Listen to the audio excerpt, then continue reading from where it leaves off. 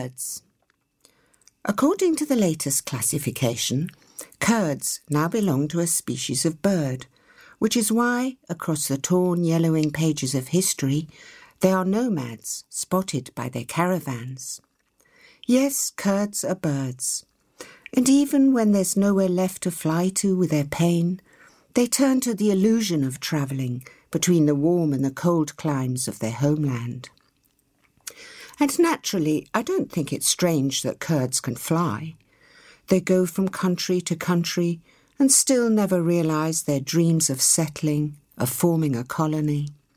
They build no nests, and not even on their final landing do they visit Maulana to inquire of his health, or bow down to the dust in the gentle wind like Nali.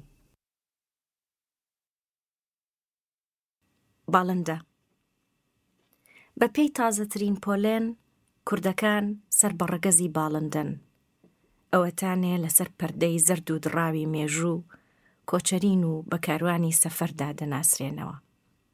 بەڵێ کوردەکان باڵندەن شوێنیش نەمێنێ ئازاریان بگرێتە خۆ وەهمی گەشتی نێوانی گەرمیانەکان و کوێستانەکانی نیشتیمان دەدۆزنەوە. بۆیە من لام سەیر نییە کوردەکان دەفڕن و وڵات بە وڵات دەگەڕێن و هەر نابن بە خەونێکی سەقامگیر و شارستانی.